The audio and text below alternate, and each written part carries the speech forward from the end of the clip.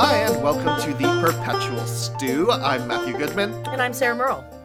And this week, we're going to be tackling the affirmative action cases that, I guess, destroyed affirmative action in the country as we know it. But before we get to that, it's maybe a little bit of fun first. Sarah, what you eating, and what's eating you? Well, let's see. On Saturday, I went to like an old famous steakhouse for the first time on Saturday night. And we got the prime rib, which looked like it was so beautiful. It was just like perfectly pink in the middle. And it was like an 1.5 or 2-inch slab. And like 2 people split it. And I promise you we had leftovers. But it was just one of those, like, you know how once in a while you just like to go to something that does it a little bit old fashioned? Like, Yep. They're famous for this. They're apparently famous for this French onion soup with the cheese on the bottom, which, like, fine, whatever. On the bottom, not the top. Yeah, bold and daring. Okay. But it was just so nice. It was just like, I don't know. There's something really comforting about, like, I don't know. There's just something reminded me about it, about like going out to fancy dinner, but what my grandparents would have taken us to a fancy dinner. You know what I mean? Like, it was just like so nice. So you were like, hey there, tall stuff. You want to take a girl out to the nicest place in town to get some prime rib and some French onion soup? And anytime you go to a place where the wait staff is older, you know that they make enough money that they can actually keep that job for a really long time. You know what I mean? There's something oddly comforting about that. I often find that they're the best. Yeah. They provide the best experience. Unobtrusive, but expert. Always warm, but not like smarmy. Yeah. True perfect. Hospitality professionals, you know? Exactly. And that just sounds amazing. There's an old saying, but I believe, I can't remember, I think it was Yogi Berra who said, a hot dog at Yankee Stadium beats prime rib at the Ritz. You know what? I've tested that. I was going to say, in some situations, I think that's absolutely true. Yes, but when the last Yankee game I went to, we lost 14-1.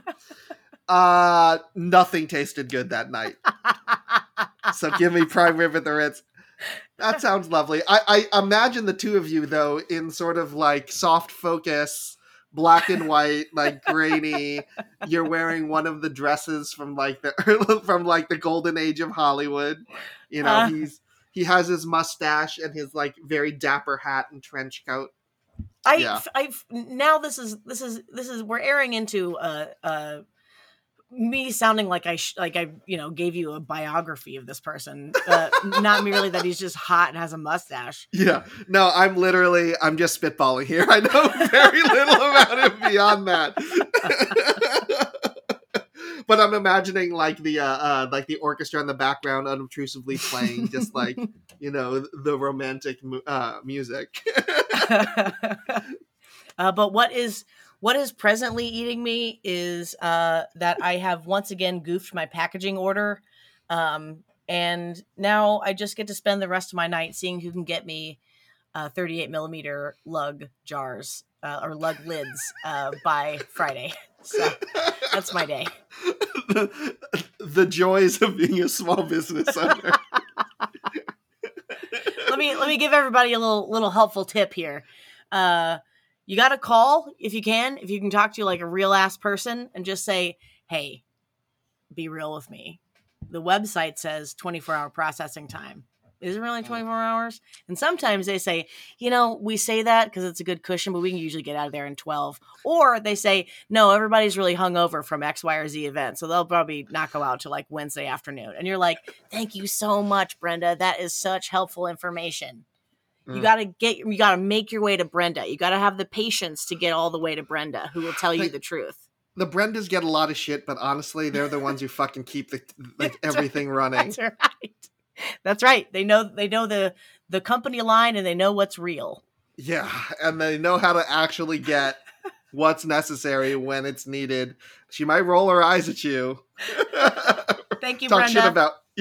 Talk shit about you a little bit behind your back, but you know what? She'll still come through for you. That's the Brenda tax. You're allowed to talk shit about me behind my back. I've made up a fake emergency. I've made up a fake lid emergency, which doesn't really exist except in the in the universe of my incompetence. Exactly. When you're flighty dilettantes like we are, like that's just part of existing in the world. But on the flip side, that's how you get to know that there's a layer of Brendas between you and excellence at all times. And also a layer of Brendas between us and the void and the complete dissolution of society. That's right. That's right. Oh, man. So, thank you. Yeah, what all about you? Brendas out there. What are you eating and what's eating you, Matt? Yesterday I tried pickleball for the first time, and Amazing. Despite the weird cultishness of some people about the sport, it was fine. It was a lot of fun. I had a great time. The people who take it seriously, I feel like, are the people who, like, didn't play real sports when they were growing up and, like, got into fitness later in life and now take this, like, fake sport real serious. That's okay. Like, go for it. My masculinity is not based on whether or not I'm gonna fucking own at pickleball. Like, I beat your ass in tennis back in the day. I don't feel the need to prove it now. But no, it was a lot of fun. But the biggest shout out I have to give is to the Colombian barbecue that we got at the Colombian Independence Day Fair next door. After 3.5 hours of pickleball, we're all mighty hungry. We got some fucking amazing ass ribs and, turkey legs at Ren fairs. God bless. Yes. Yeah. I've always been somewhat disappointed because they've always been just sort of under-seasoned. Like, they were big and meaty, but under-seasoned. And smoky. Right. That's it. No, these were seasoned to absolute perfection. Ugh. And one of the girls I was with got one to take home. Just put one in her purse. A queen. Queen among mortals. That's absolute boss bitch stuff. Like, amazing. One time I got so drunk at a work function that I slipped a couple slices of cheese in my wallet. They fit perfectly. It was a great snack for later. I regret nothing. Exactly. And so, but what's eating me right now is that there is the Perpetual Stew is getting its moment of like 15 minutes of fame right now. Not the podcast, but the actual concept of the Perpetual Stew. There was like a chef who's been making a Perpetual Stew for like 43 days or something, and it's gone viral. Yeah. And now everybody's talking about Perpetual Stews. I'm like, bitch, we're doing it before it was cool. Listen, we're still going to get that SEO bump, and I think that's all that matters. Yeah, that's a really good point. So I'm just saying, like, anybody who is wondering why we chose the name, this is why, like, because we knew one day in 2023, years in the future from when we started the podcast, this was going to happen and going to bump our search engine results. When our economic standards teetered ever closer to feudalism returning, this is when we knew it was our moment in the sun. This is it. So speaking of feudalism returning, let's pivot to the Supreme Court. Oh God. So I've been sort of avoiding the affirmative action cases because they make me incandescently rageful. Yeah. I was listening to an opera singer breaking down Rage Against the Machine for the first time. And she was breaking down how he builds tension and how they musically build tension and like use dynamics to express the seething, simmering rage just underneath the surface. And then when it explodes, it's really impactful. And I'm just like, no, there's no seething or simmering. It's just like exploding like a fucking broken ass volcano everywhere. Side note, Tom Morello writes all of his songs in F sharp minor, which I think is really cool. That's just neat. It's a choice. And Tom Morello's unbelievable. I had to say, just this is a side note, I listened to the self-titled Rage Against the Machine album a year ago, I think, for the first time in quite some time. Yeah.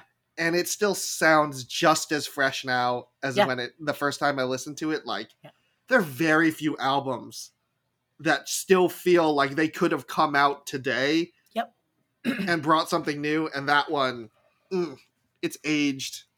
Oh, it's aged so well. Both the content and the way that the record itself is mixed, it just is a really good sounding record, you know? Yeah, it's an amazing sounding record. And and the content is just like, yeah, people should have been fucking angrier then. Okay. So pivoting to it, we have two cases here. They're cases that were sort of decided together. There were first Students for Fair Admissions, Inc., v. Harvard College, and then Student for Fair Admissions, Inc., v. the University of North Carolina, or UNC from here on out. I'm just going to referring to this from now on. I think I'm just going to call it SFA. The case, just Students for Fair Admission. I'm just going to call it SFA, just to make it easier. Mm-hmm.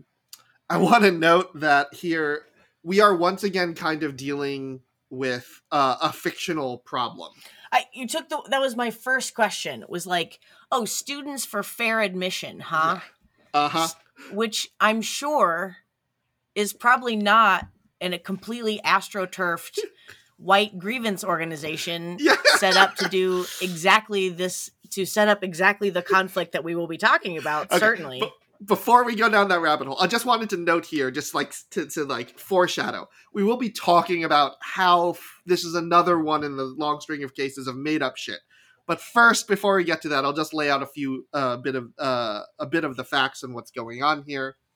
It was this nonprofit that was founded solely to bring this suit, essentially. Mm-hmm. It's backed by Ed Blum, who was also the same rich white guy. Oddly, he's Jewish, from a liberal family in the Northeast. It's a little murky how he fell out of that particular tree. You know, it always pays to remind people that you can be as liberal as you want on paper and still really fucking hate brown people, you know? Yeah. On the upside, he's never really been liberal on paper. He's just like the one crazy ass conservative in his family of of liberals. So he's the same person behind all of the other major cases against affirmative action after it became a thing in the 70s. So if you remember Fisher or any of those cases, for those of you con law nerds out there, he was the same guy bankrolling those too. So he started with white people, then he tried a white girl, and none of those worked. So he decided to use Asians as the tip of the spear this time. Cool. It was 6-3. It was a Chief Justice Roberts joint, and he held, quote, "The Harvard and UNC admissions programs cannot be reconciled with the guarantees of the Equal Protection Clause." Oh, no. So both programs lack sufficiently focused and measurable objectives, warranting the use of race, unavoidably employ race in a negative manner, involve racial stereotyping, and lack meaningful endpoints. And for any of you who wonder how the fuck you could use the Equal Protection Clause, of all things, to try to justify this, Justice Sotomayor read her dissent from the bench, which is unusual. Okay. Right? She literally read the whole thing out loud. And she said, quote, "The court subverts the constitutional guarantee of equal protection by further entrenching racial inequality in education, the very foundation of our democratic government and pluralistic society." So only one of them can be right. Either affirmative action that uses race to help historically marginalized groups get into selective colleges, either it subverts equal protection, or it is the essence of equal protection. Yeah. So I just want to take a moment here that we're like taking the very thing, the Equal Protection Clause, as we can imagine, for those of you who remember now, this comes from out of the Civil War. We're using that part of the Constitution to deny affirmative action advantages for racial minorities, including African Americans. So just take a moment and think, which side likely, from a historical standpoint, has the better of this argument? So with that said, Sarah, I leave you to now poke and prod me before I explode. I just want to say I knew nothing about when I said that I bet this is an astroturfed activist group that takes on the grievances of a certain I assumed white people, but it makes sense now that it would, try that formula and that doesn't work, and then use another marginalized group as a shield, right? Like this makes total sense to me. And I think I remember hearing these arguments when I was in high school and people were applying for colleges and like people weren't getting into, I went to a very, very fancy college prep school. So like it was very much a culture where like where you got in, not just where you went or like whatever, but like also where you got in really mattered. So there was all this like white grievance bullshit about like people not getting into, people who got into top 10 schools but were mad that they didn't get into 10 out of 10 top 10 schools, Yes.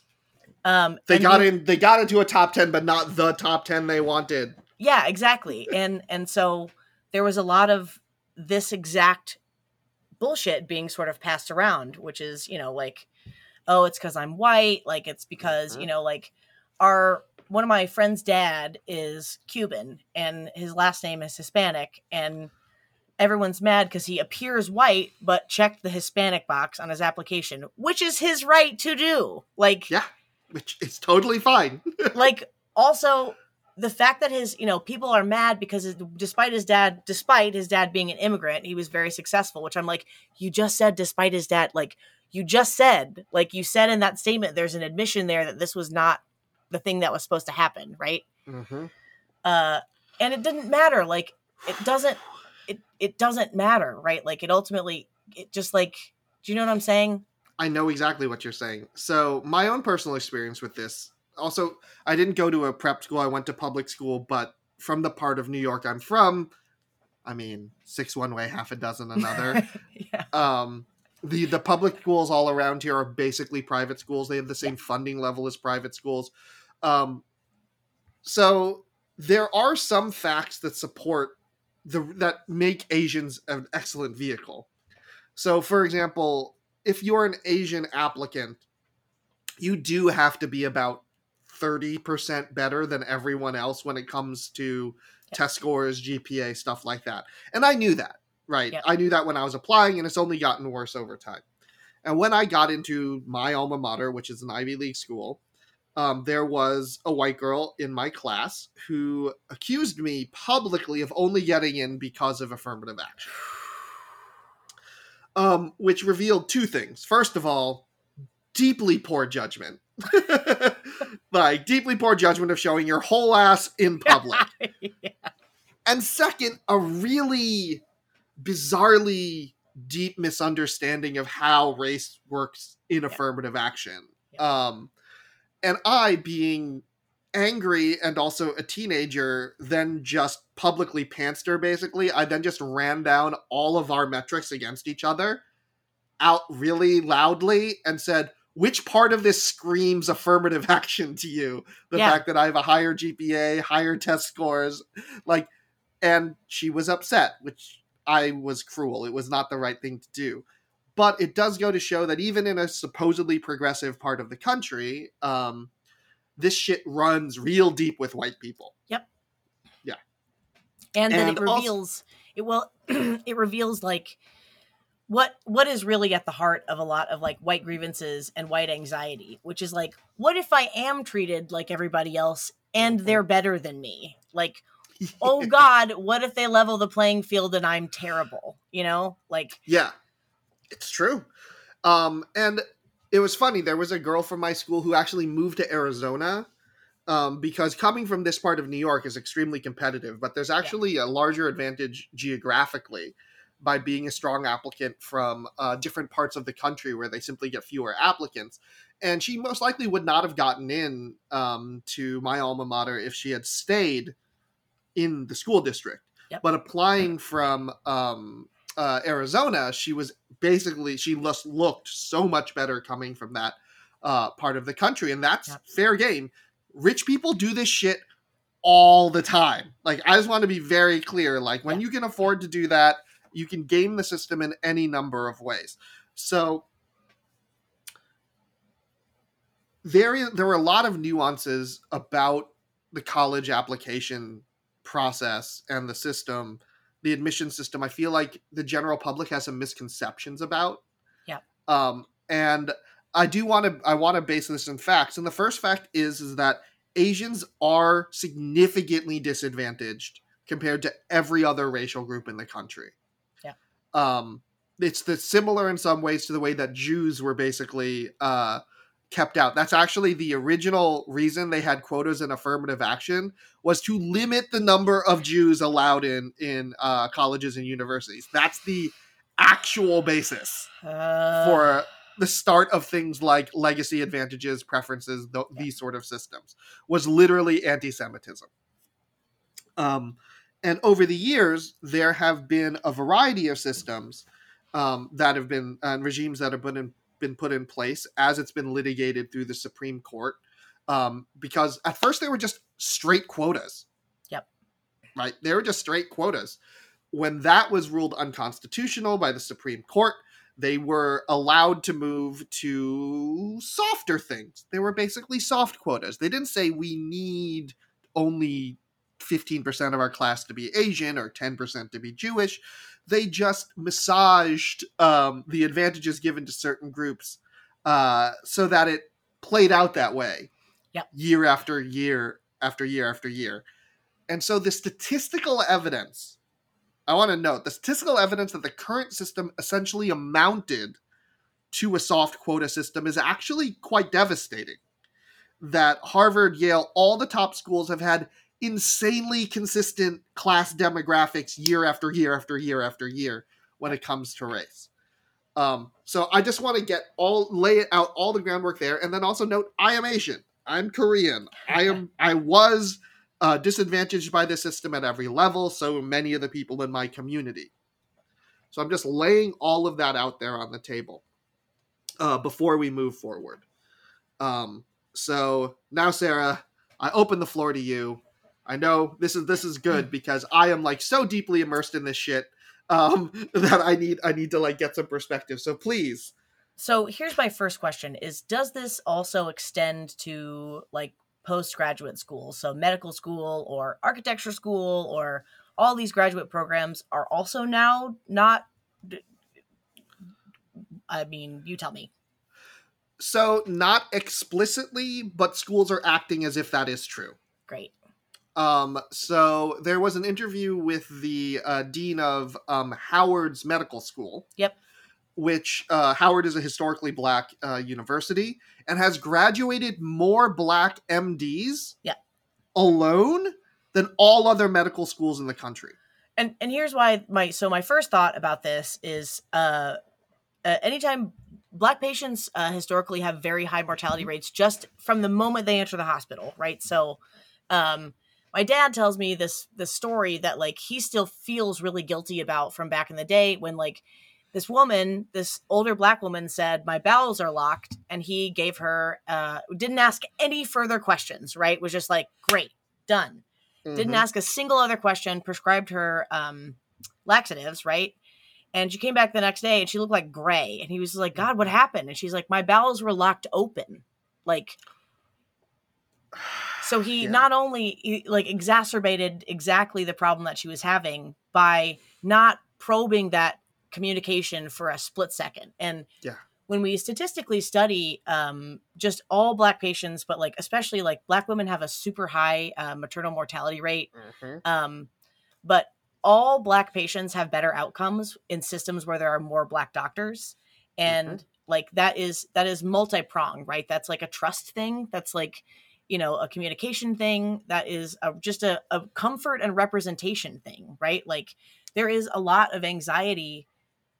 You know, if you talk to like obese people, when they talk about how much fear they feel going to the doctor because they know that no one's going to listen, like it's that same thing. It's like you're a black person going into this huge staff of white people. And like, is anyone actually going to listen to what you're saying? Right. Like, particularly when it comes to pain, which I think is always fascinating. And there's an entire other episode to do about stereotypes about the differences in bodies between white and black people. But let's just say the idea that black people have somehow higher pain tolerances, are like superhumanly resistant to pain, and then on the flip side also make shit up as a drug seeking behavior. All of that stuff goes way back. But like, the reason I bring up Howard is that Howard Medical School does explicitly provide a bump for African American applicants. They are historically black university. Like, Howard was founded to educate African Americans. Because they were not allowed in other institutions. Do you know what I mean? Like that fact doesn't exist in a vacuum where like they're being let in, at schools all over the nation. Precisely. And like, my alma mater, Dartmouth, was originally founded to educate Native Americans. Yeah. And so Dartmouth still has a disproportionately large number of Native American students. Pretty cool. Because they give advantages in the application process to Native students. Plus, you don't have, based on what percentage Native you are, like if you're 50% Native, you don't have to pay 50% of your tuition. If you're 100%, you pay nothing. Like, that's the way they are. A system like that give explicit advantages is likely unconstitutional under SFA. Yeah. So, yes, you're right. This does not explicitly say so, but that pivots well to the vagueness. Yes, always. Of this ruling. Always the fucking vagueness. Yeah. So, I want to read here. And then I'm going to read what John Roberts said here, and then I want you to tell me what the standard is. Okay. Right? What the standard is.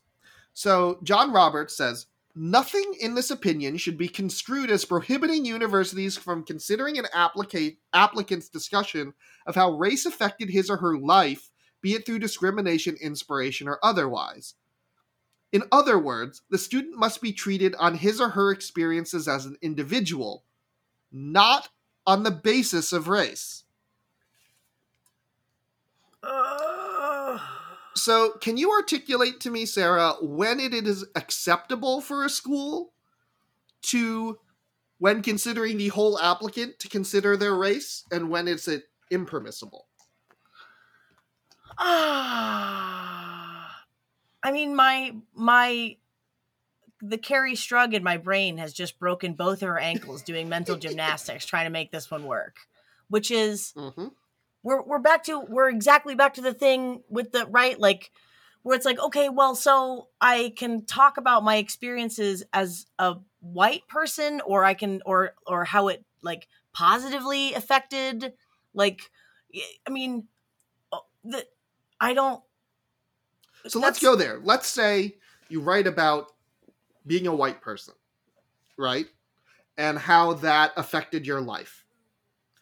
So does that discussion and their analysis of you, is that based on your experience as an individual, or is that on the basis of race?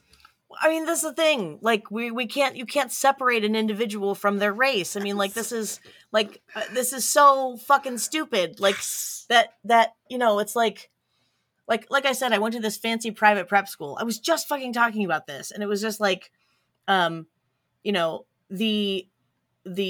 like, I only ever knew like wealthy black people, right? Like, that was who I was surrounded by. It was like black people, but with a lot of money. Right. And it did not change most of their experiences of racism. It doesn't change that lingering anxiety of just like walking down the street hoping that you won't be targeted, right? Like it changes, it changes your microaggressions from like, 300 thread count cotton to like, 1,000 thread count Pima, but like they're still microaggressions and they still make you feel like less of a person, Yeah, exactly. So I think the way you put it is perfect. You can't separate these two things that John Roberts is trying to separate out. So there's an old story from Norse mythology. Essentially, back in the day, it doesn't really matter, but long story short, Loki, the god of mischief, loses a bet, and the bet is his head. So the other guy is allowed to cut off his head, but Loki says, but you only get my head. You cannot touch my neck. So if you touch my neck at all, then you are a liar and a cheat, and you should be killed as well. And so the guy can't figure out how to take the head without touching the neck.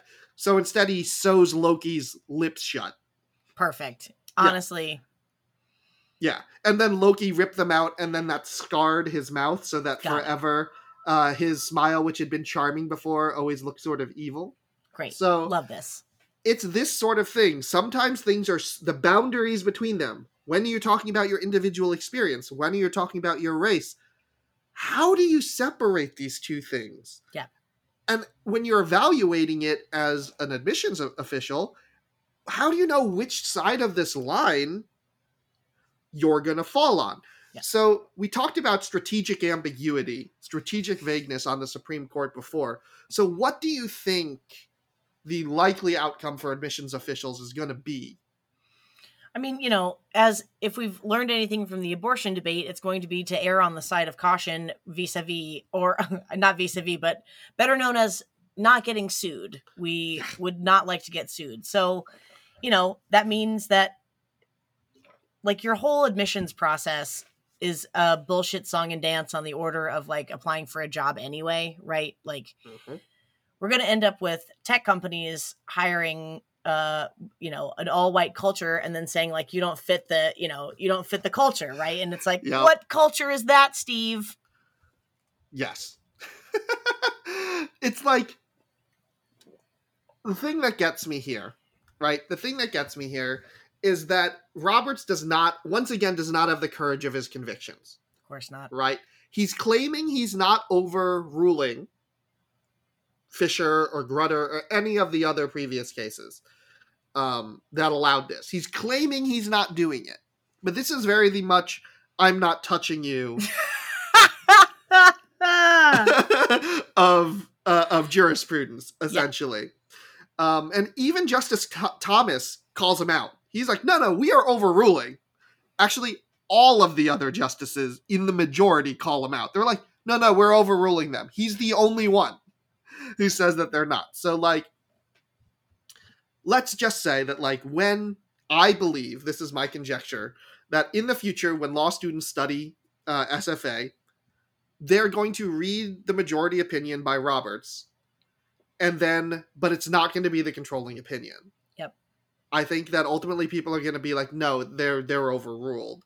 Like, you can claim you're not doing it, but that's a distinction without a difference. Like, you are, in all practicality, doing it. So I also want to get to a little thing about admissions officials as jobs. So a lot of people are their jobs. So a lot of people think of admissions officials as if they have a lot of power, but they are highly constrained. Exactly. By their job descriptions. And what is one thing they can't do? What do you mean? What can they not do? Like, what would you get in trouble if you consistently made decisions and the school wound up having this happen to them? You mentioned it already.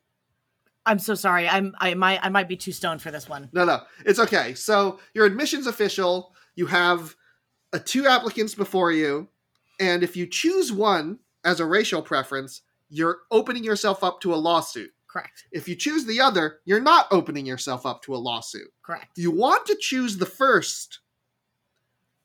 Do you think you'd even be allowed to do so? Of course not. No. So they will be bound by their job descriptions and titles and their responsibility to the school. Yeah. To safeguard the school's reputation, both academic and professional, and also to act in the organization's best interest. Yeah. Both of these students are qualified. Only one of them carries liability. I was going to say, and at the end of the day, schools are, despite whatever they say, for profit. You know what I mean? They're money-making organizations like everything else. And, they also don't want to have to go to their donors and say, we need you to donate because we got our asses sued off and we really need some help. We're in the hole. Yeah. Oh, I think that's great. The board of trustees, right? They're all going to be like, no, Like, we are setting guidelines for this. And if you're going to make one of these decisions, you're going to have to talk to counsel. Yeah. You're going to talk to our general counsel. And the general counsel is going to do the lawyerly thing and say, like, don't open us up to liability. Yeah. Every time.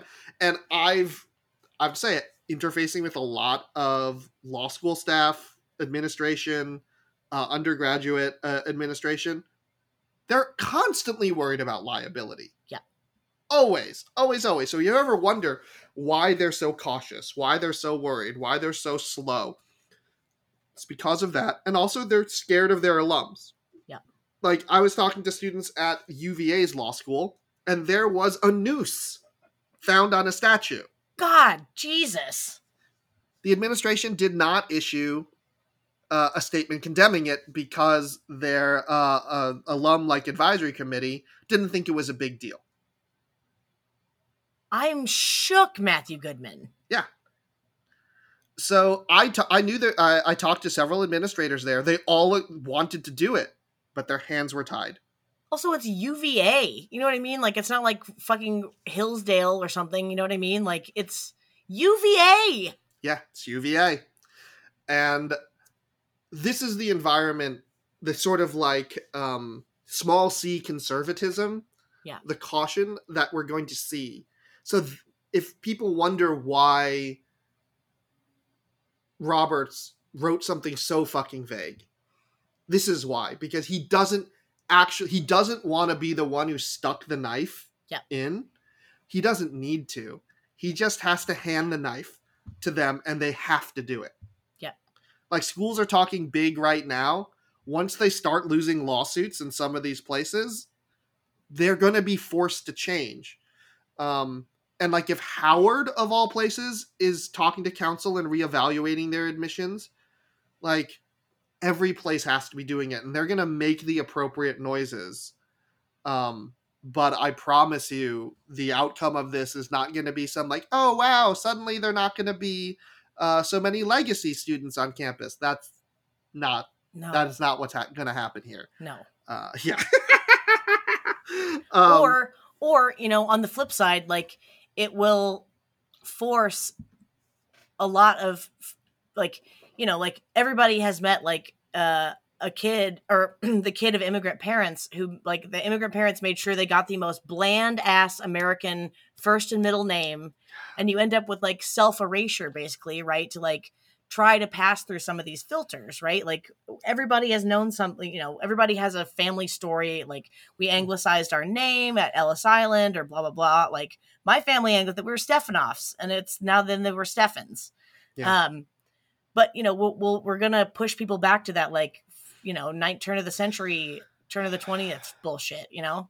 There's already been, in the Asian community, that's always been an open question. Yep. About whether or not you should self-identify. But schools are very good at figuring it out. There are all sorts of markers. I'm just like, you're going to have to fucking lean into it. But it was a question for me. Because my name is Matthew Goodman. Nothing about me or my life reads as Asian. Like, I could go through the whole thing until my interview. Yep. And no one would know. Yep. But I chose not only to identify but to write my essays about being adopted. Yeah. Right? Because guess what?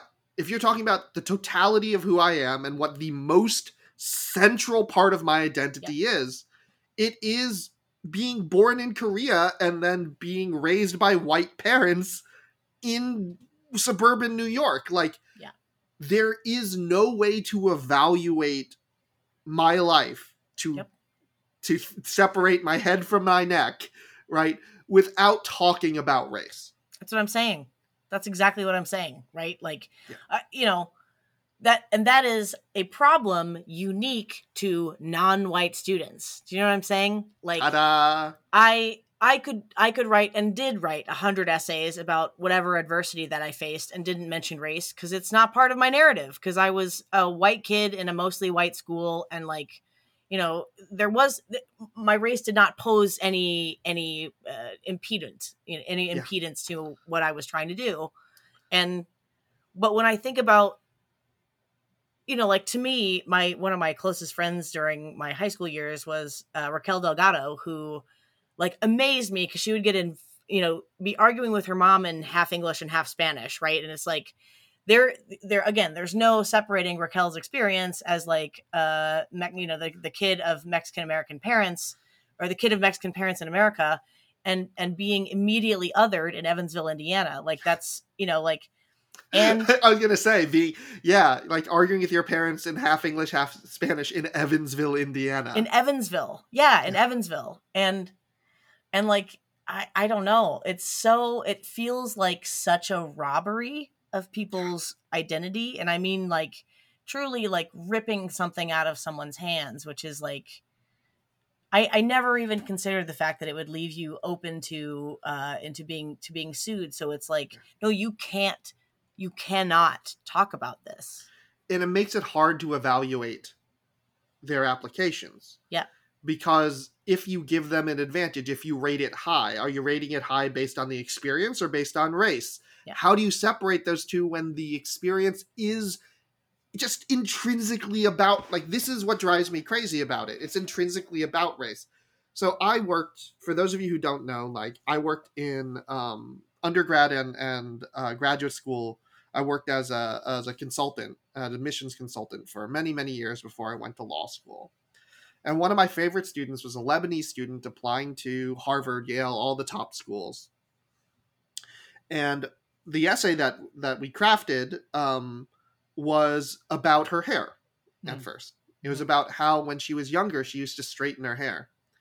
And then she was making this particular traditional Lebanese dish at the holidays, and it sprays the one part of it is that like saffron sort of like blows up in the air and makes this sort of like haze and mist, and it gets all over everyone. And she saw her grandmother just like, and how her grandmother's hair just had this sprinkling, like her frizzy hair had this sprinkling of saffron all over it, and how beautiful it looked. And her hair, because it was flat, didn't get any of that. It was just laying there. And she realized at that moment that this was part of accepting who she was, loving them, loving where she came from, and sharing that with her family, was learning to love her frizzy hair. And it like chokes me up because it's such a beautiful... Me too. Yeah. Like, it's such a beautiful story, and like a deeply American story to me. This is and then she wrote, then it ended with her inviting her friends over, and some of them also had frizzy curly hair, some of them had flat hair, but she got to see them all do it together, and they were all different races. And it's just like it was a way for her to finally like be vulnerable and share her full self with them. And if you think about what that brings to a college, what that brings to any community, right? Like, how unbelievably valuable it is. And I'm like, this is a fucking essay that gets you into an Ivy League school. And it did. Because I'm good at my job. And she's like, this doesn't seem like it's important enough. I'm just like, one of the problems a lot of people have is figuring out why they're interesting. Yep. Like, everybody works hard, everyone's smart. I'm sorry, everybody knows that. But like, here's another one. And I'm telling people these because I want everyone to think, how do you separate your race from these? I had one Chinese student, big soccer player, a captain of his high school soccer team, Chinese, and he had family back in China. They're separated by oceans and time difference, but they love soccer. So kind of halfway in between is England and the English Premier League. Yep. So he would wake up early on the weekends, and his grandfather would stay up late so that they could watch their favorite English Premier League team together and like cheer for them. Yeah. Like they'd be on the phone together, cheering for it. And he said like, and to me, again, what an amazing, like, how do you separate race from that? Yep.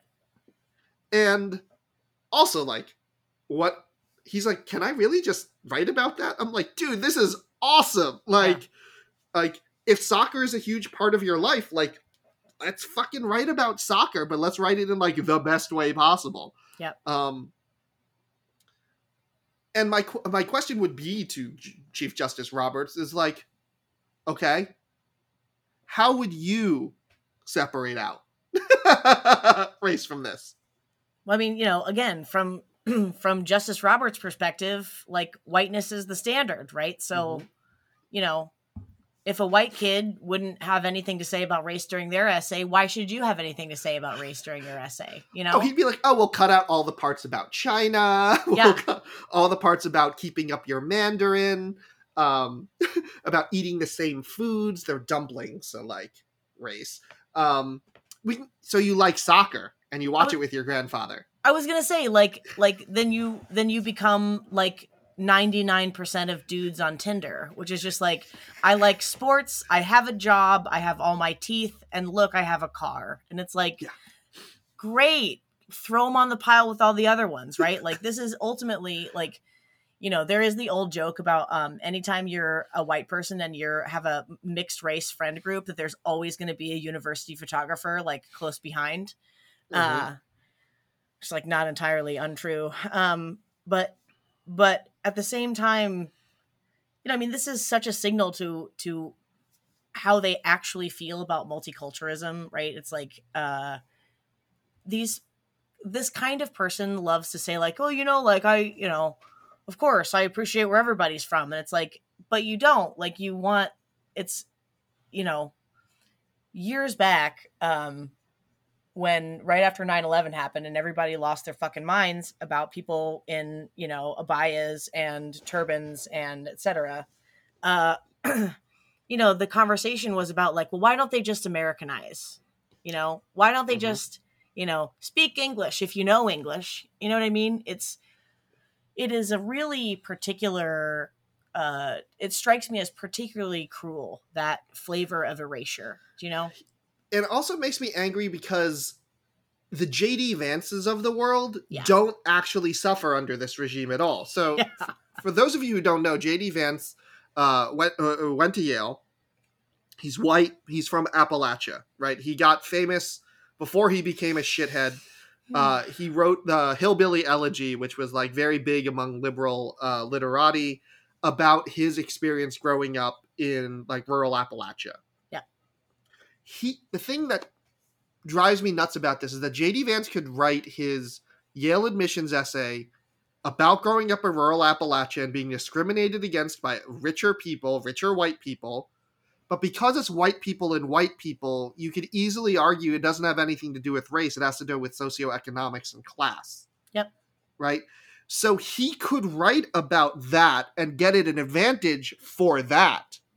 Yep. But the same person, if they were, say, black growing up in rural Appalachia and having to add the dimension of being in rural Appalachia and black, suddenly race is everywhere. Yep. Can that be considered? I don't know how to consider that experience without considering race. So it just adds yet another barrier, well, it adds both a barrier for racial minorities, but it also like clears a path, right? Explicitly, so the J.D. Vances of the world can continue moving forward, onward and upward. But Black J.D. Vance, he can't. Yeah. Well, he can, but he's going to have to join this, you know, chorus of incredibly bland narratives about adversity. Do you know what I mean? Like, we can still have these narratives. It's just like, you know, they lose dimension. All these stories lose dimension. They lose dimensionality. Well, it's also, Black J.D. Vance can, but I guarantee you J.D. Vance was worse on paper than many people from my community where I grew up who did not get into Yale. Yeah. Just flat out, I will tell you that statistically he likely had lower test scores, a lower GPA, and was less prepared for college. Yep.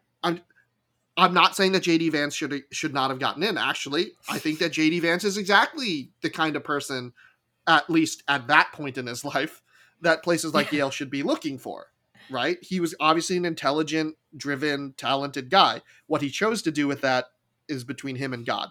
But like, but like,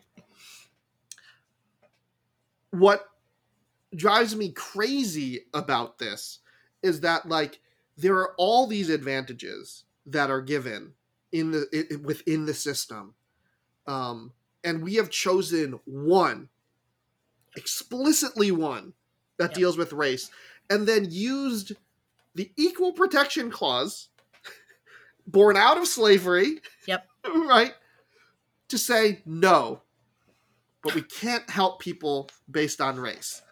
It just seems, I don't know, when people wonder why I'm so angry, it's because Chief Justice Roberts couldn't just reverse it. He had to claim the reason he reversed it was in the name of racial equality. I'm done. I'm cashed. Yeah. I'm totally cashed. It's, I mean, we are back to our favorite old conversation about equity versus equality. And the great thing about affirmative action was it was actually like a really effective, like, sort of move towards actual equity, right? Like people are underrepresented, put them there, right? Like make sure they get there. And then what we found out, what was borne out by data, is that everybody had better outcomes the more Black blank were in their field, right? Like you could do this across attorneys, doctors, which like doctors, that's a life and fucking death thing. So that's great. But like, it's not, we think like white people get mad because they think of like only Black people benefiting from this. Like newsflash, Jethro, you are going to get better care at the hospital with a Black doctor, Mm-hmm. And no matter how many horrible names you call your Black doctor, they're still going to give you superior care than the J.D. Vance, than the Dr. Vance down the hall, I'm going to try to articulate this in a way that like neoliberals and conservatives can understand. I'm going to put it in the terms of the market, because this is generally how I make this argument. So I'm like, only like the people who agree with me, they care about racial equality, equity, and justice. Yeah. Some people don't, but I'm just like, look, as Sarah said, we're going to get better outcomes. Here's the mechanism. Yeah. The mechanism is the market. We love the market, don't we? Look at all of us good capitalists. Yeah, us neoliberals. Yeah. And the reason is a market has to be made up of a diverse group of actors. Here we go. Who have counterbalancing biases. Yeah. So if you have a bunch of people who are all the same, they're putting them together tends to aggregate biases in the same direction. There you go.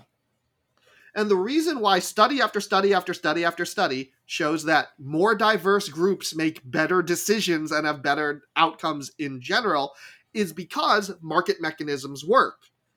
Biases counterbalance each other, they offset each other. Yep. instead of reinforcing each other. There you go. There's your non-social justice-y, non-DEI, non-critical race theory explanation. It's the fucking market. Yeah, well, and yeah. I was going to say, as a person who does marketing every day to, keep the lights on in my house, like people generally don't like to be sold things on a basis of like race or gender. You know what I mean? Like more than anything, consumers really want to know like what's good about your thing. Like what will I like about your thing? Can I just tell a really funny story about representation in product development? Mm-hmm. So Volkswagen came out with a history unto itself, decided to come out with an electric version of the bus, right? And they named it E-Bussy. Now, those of us who are online and connected to gay culture will also recognize B-U-S-S-Y as the slang term for boy pussy or the butthole. So they managed to get a vehicle, which means little metal things were manufactured to put on the back, right? Mm-hmm. E-Bussy, an electronic boy pussy for you and all your friends to climb inside and buzz around town. Mm-hmm. But these are the kinds of things that can be prevented, right? Like another, I'm gonna keep this up because I have seen some staggering mistakes made in marketing. So Mm-hmm. when I worked at a free alternative weekly, Nouveau News Weekly, it was right during the time, it was all over the span that a local brewery, who I will not name, was coming up, and they wanted us to brew. We always had them brew us a beer on like our anniversary, like special anniversaries, 20th, 25th. And our free paper, the first thing that they asked us is if we wanted it to be a malt liquor. We said, oh gosh, nope, we can't, not going to do that one. And they thought that was so funny and such a good idea that the free paper, based in the, and I'm using their terms, ghetto, would have a malt liquor. And we were like, nope.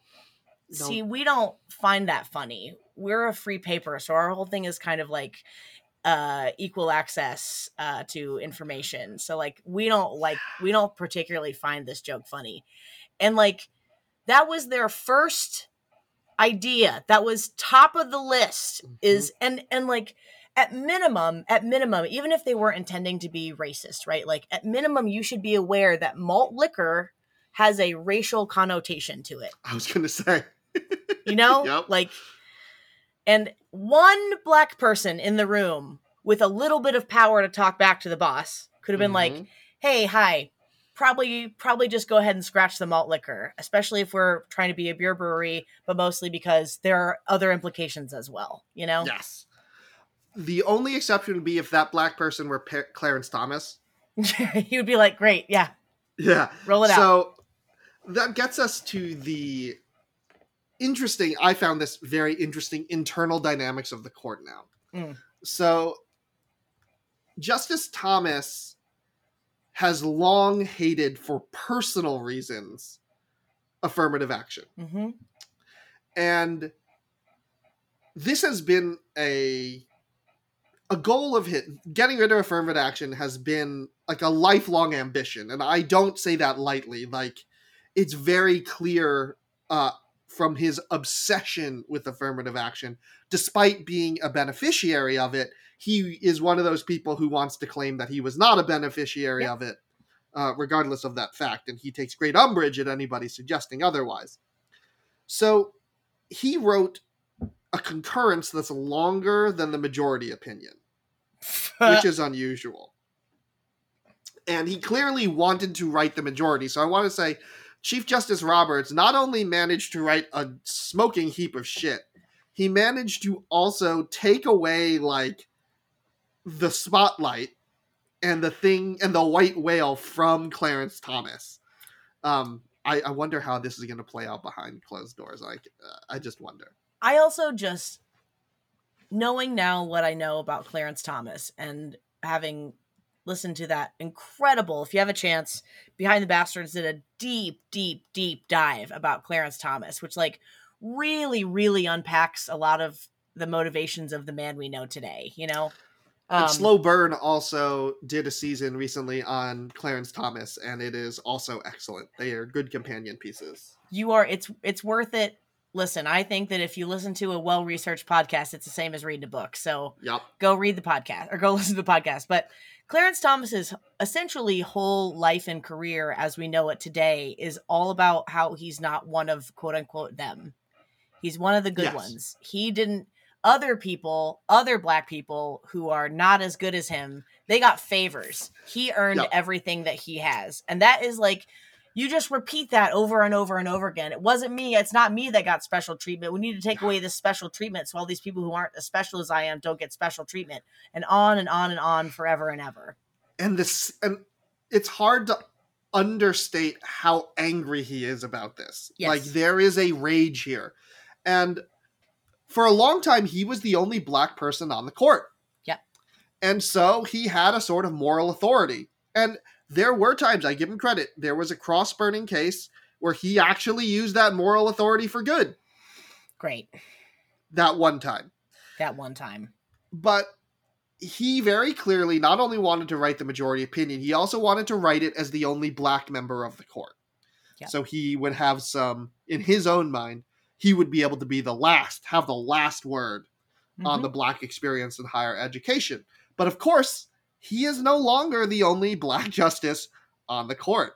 Now there's Justice Jackson. And Justice Thomas wrote of Justice Jackson, quote, "As she sees things, we are all inexorably trapped in a fundamentally racist society with the original sin of slavery and the historical subjugation of Black Americans still determining our lives today." I have no problem with that being true. That is the world that I know. Like, we don't actually get rid of the vestiges of fucking chattel slavery, Clarence Thomas.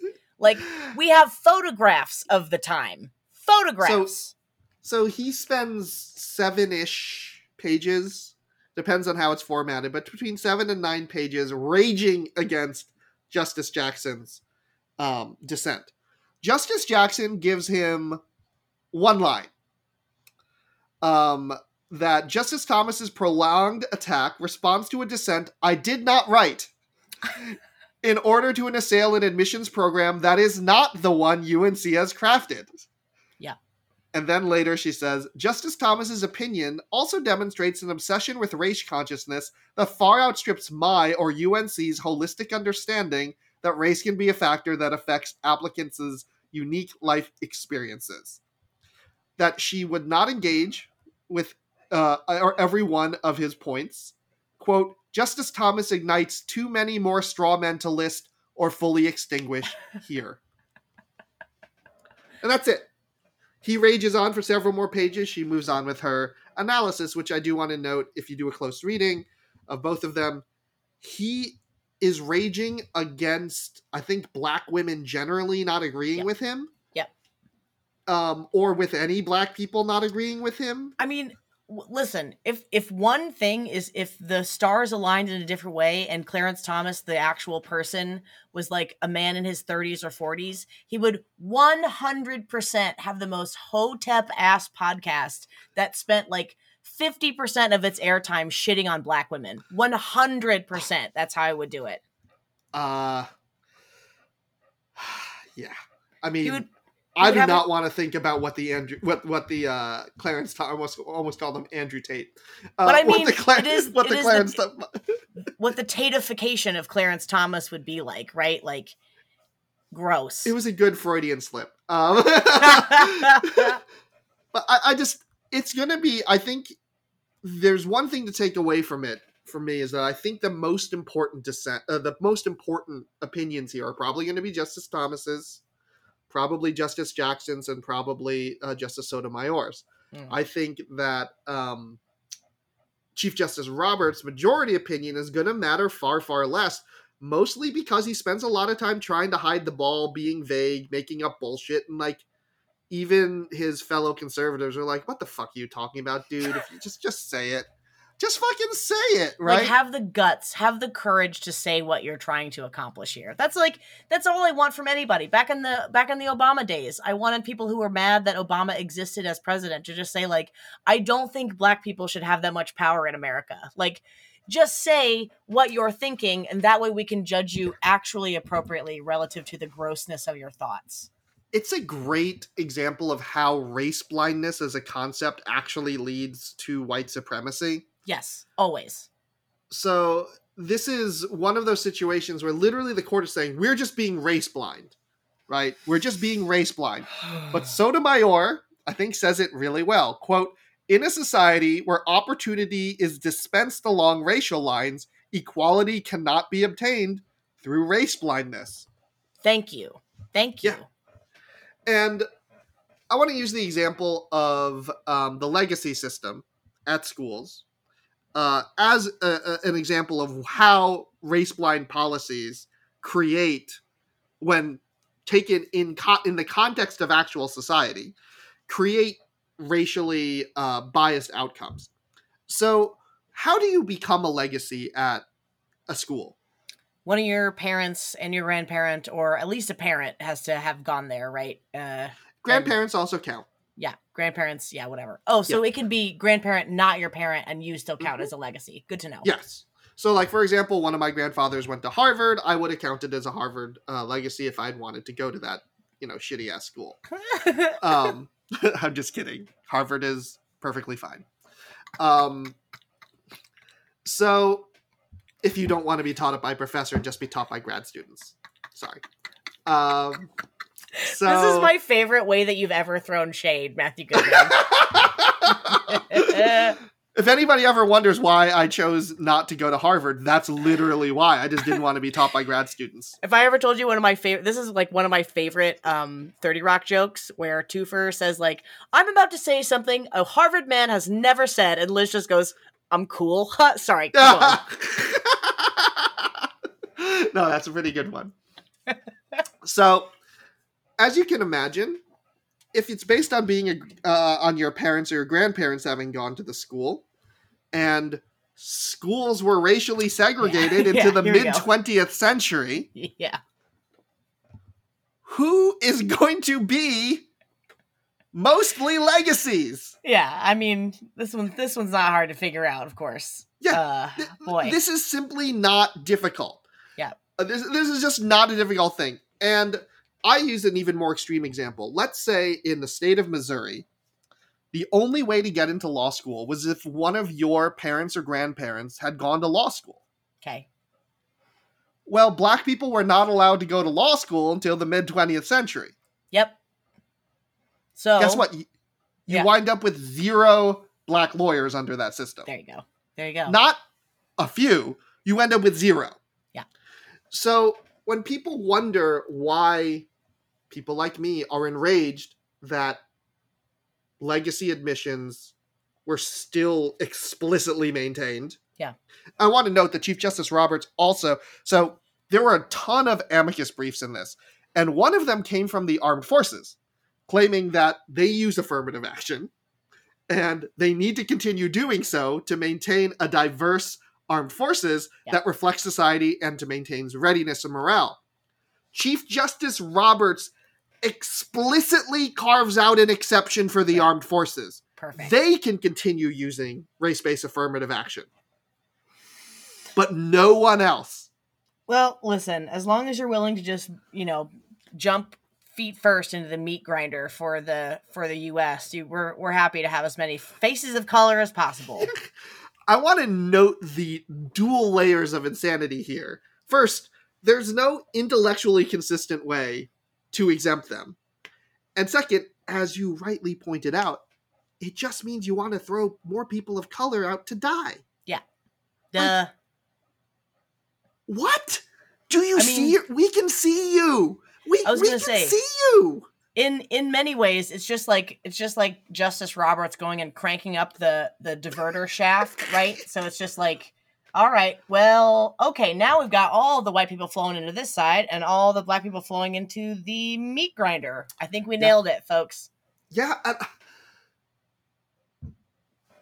This is why I avoided doing this, because it sounds sort of Disney cartoon villainy of how bad this is on so many levels, right?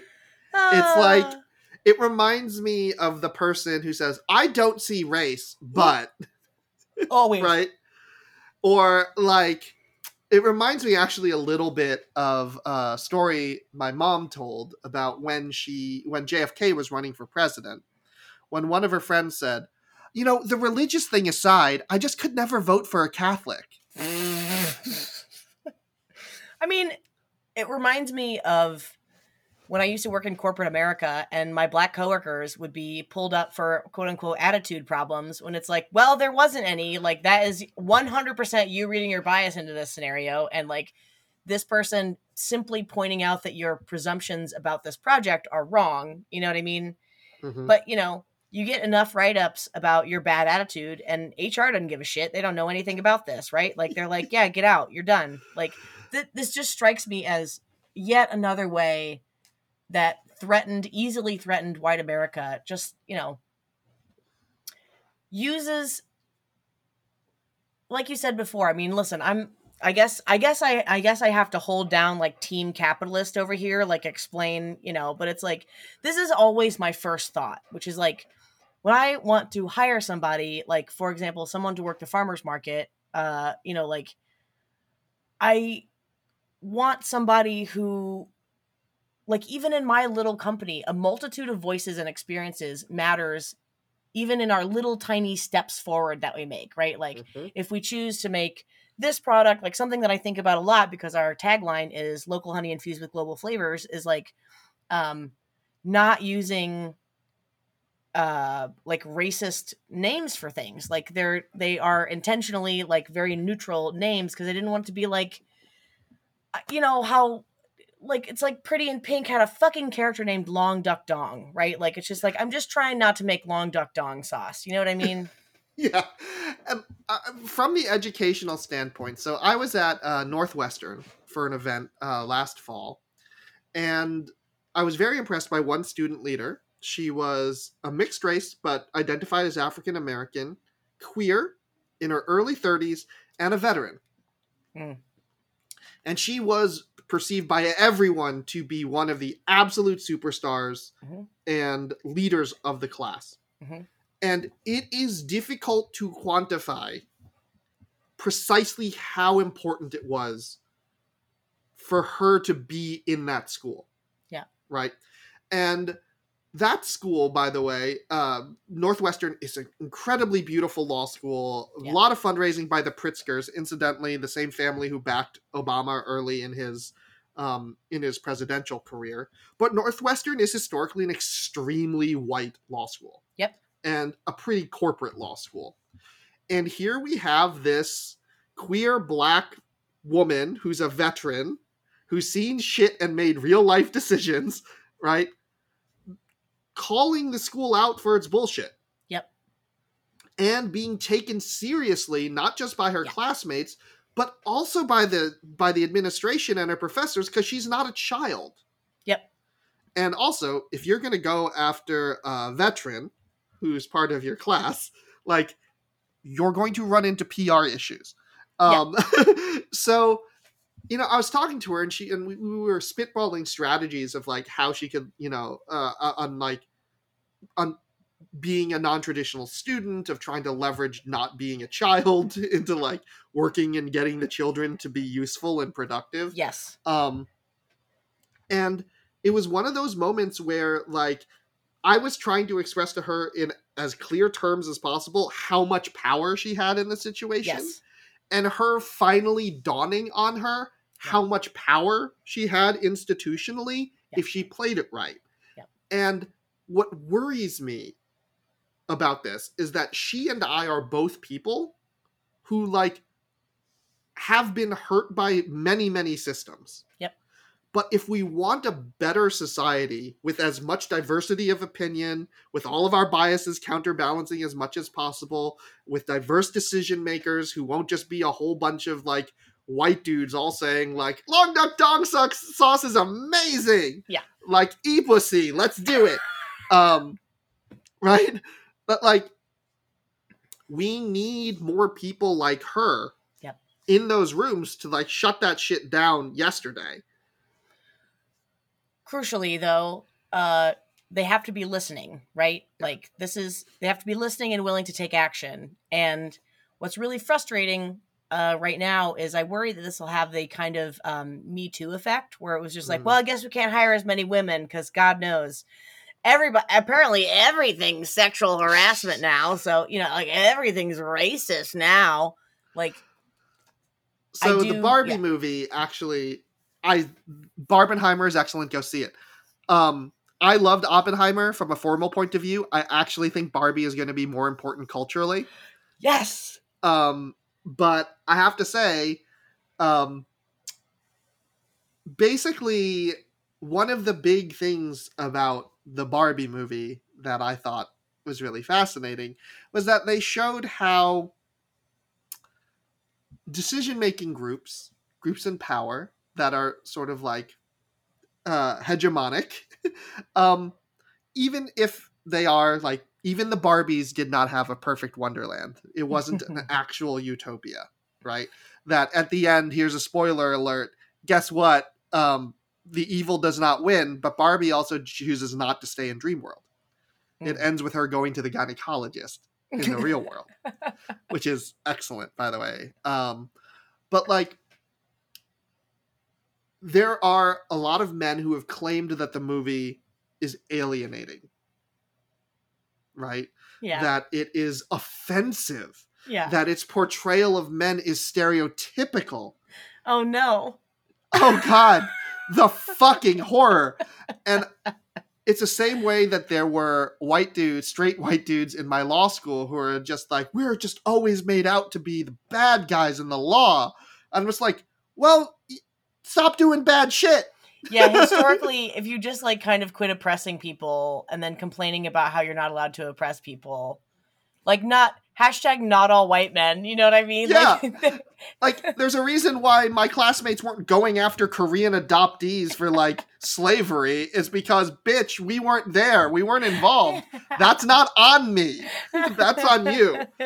And, like, and also, none of us are defending it. None of us are just like, well, my family couldn't even afford a slave. It's like, as if that's a defense. Like, Lord knows how many times I've heard that. Oh, God. In my classes I've taught, I've heard it. If I had a nickel for every time someone said that to me or a version of it, I would have several dollars. No, absolutely not. No. Yeah. So I just want to say, long story short, the Supreme Court sucks. This is a pile of horseshit that's going to make everything worse. But see Barbie and Oppenheimer, and if you can only see one, see Barbie. And also, I think that it needs to be universally acknowledged that Simu Liu is a better dancer than Ryan Gosling. Whoa! All right, I'll take it. Like, I was sitting there with my friends, and we all just went, Gosling's kind of getting upstaged in the dance fight. And yes, there's an extended dance fight scene. There are multiple musical numbers. There's an excellent extended takedown of Matchbox 20, and I was fucking here for it. Also, I just want you to know that Matchbox 20 dedicated their set to Ryan Gosling last night, their last show. Amazing. I hope they feel bad for writing those lyrics. So I also really love that men are mad, conservative men are mad at Ken and the depictions of men as being two-dimensional.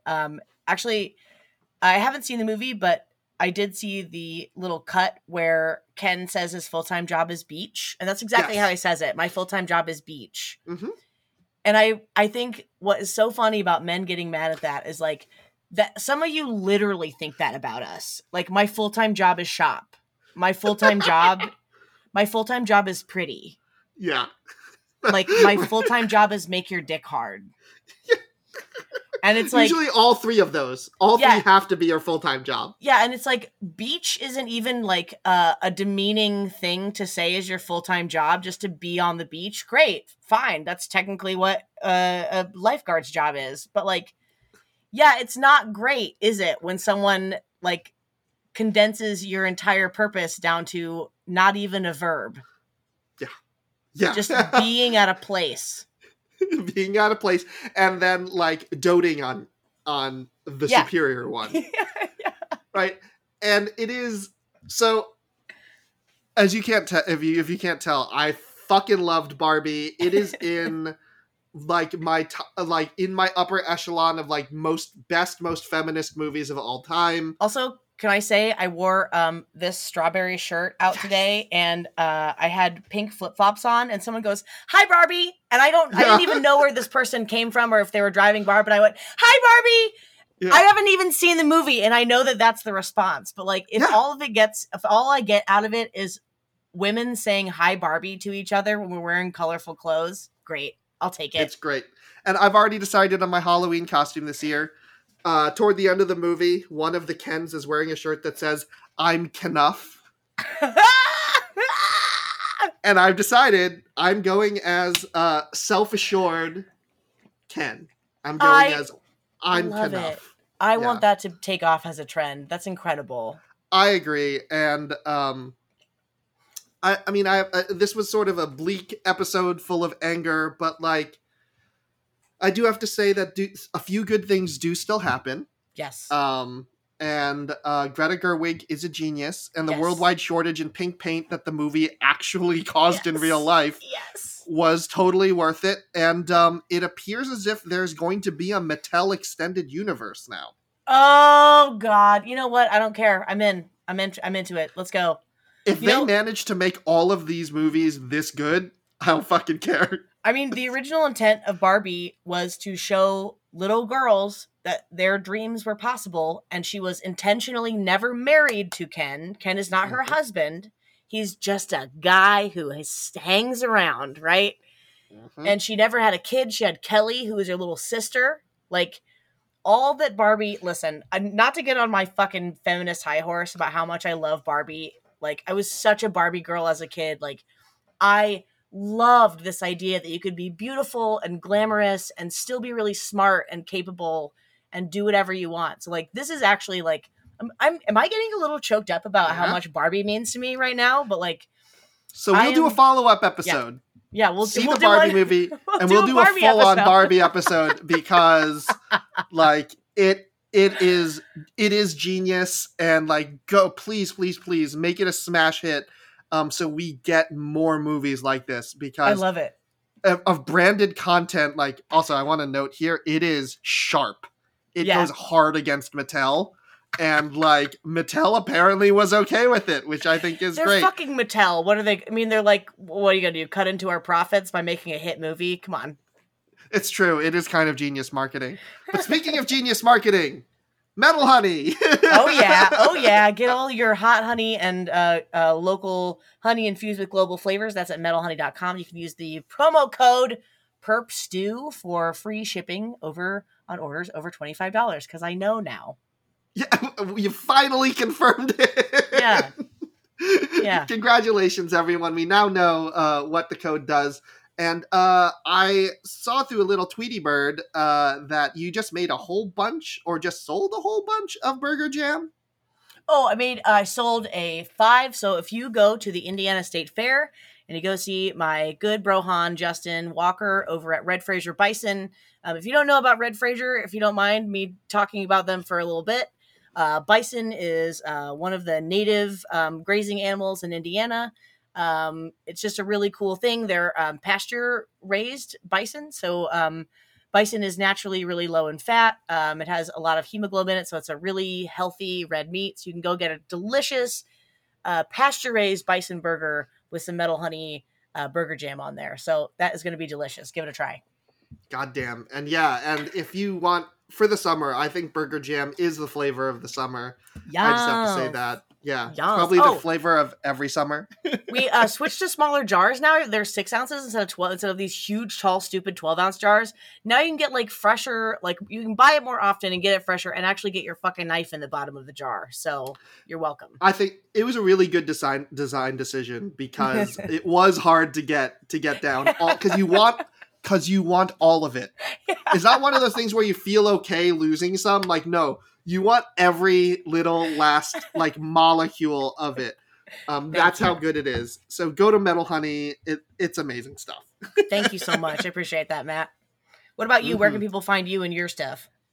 As always, you can find us at on Twitter at PerpStew, and I'm going to be making a Threads account soon. I just haven't gotten on it yet. I will. And on Facebook, please, we're going to be having an end of summer AMA. So send in your questions. We've gotten 15 questions so far. I need to go through them and figure out which ones we're going to do, but we need more, because usually only about a quarter of them, a significant portion of them are too dirty to air. So the other... my.